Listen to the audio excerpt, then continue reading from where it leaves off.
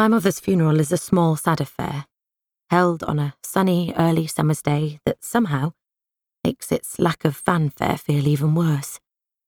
Nature is having a party, but nobody else is celebrating. The crematorium is picturesque, its tree-lined roots shaded by pink and white cherry blossom, the bloom so heavy and full with life that they droop and spill onto the pathways. The petals flutter and dance in the breeze, settling on the hearse as I follow in the solitary funeral car, vibrant against the sombre black as I drive alone towards our destination. I look through the car window and see life and energy and rebirth. I hear the sound of birdsong and the low-level hum of insects. I feel the soothing warmth of the sun on my skin through the glass. And I close my eyes and try to stop myself enjoying it. It seems disrespectful to enjoy anything on a day like this. There are only 5 of us at the funeral, and that includes the vicar, or the celebrant, whatever the official name is, for the middle-aged lady who stands at the front, attempting to string together a coherent tribute to a woman she's never met, who had a life that feels too small, too narrow, to fill a whole 5 minutes' worth of platitudes. She was my mum, and I loved her. But there isn't much to say.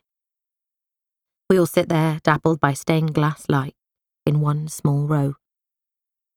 The sum total of my mother's world, me, my Aunt Rosemary, and Uncle Simon, and my cousin Michael. My mother hadn't planned this funeral.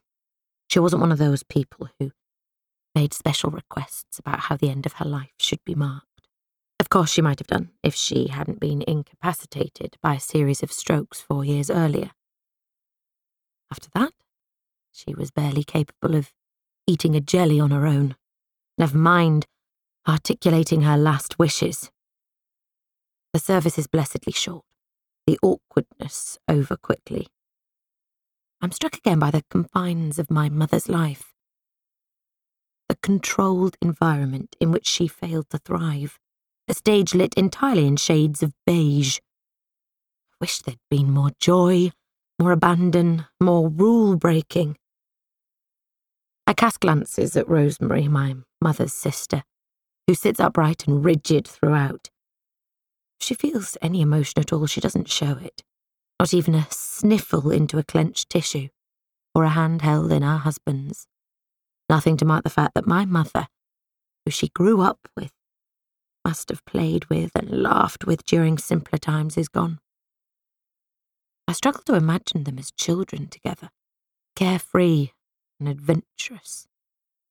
I always wanted a sister, always dreamed it would be joyous. Someone to share my triumphs and sorrows and help me through days like this. But perhaps, I think, looking at my aunt, it wouldn't be like that at all. She is the very epitome of a stiff upper lip, and it's infectious. It sets the tone and informs the way we all behave as we say our goodbyes to a woman who was a wife, a mother, presumably at some point a lover, an angst-ridden teenager, a little girl with gaps in her teeth. She must have had hopes and dreams and wild moments and passions and regrets. At least I hope so.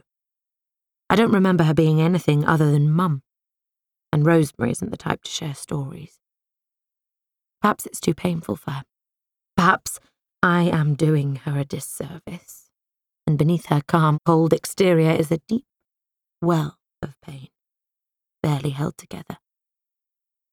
My pain is there too, my very own barely held together hell. I've looked after my mum for years.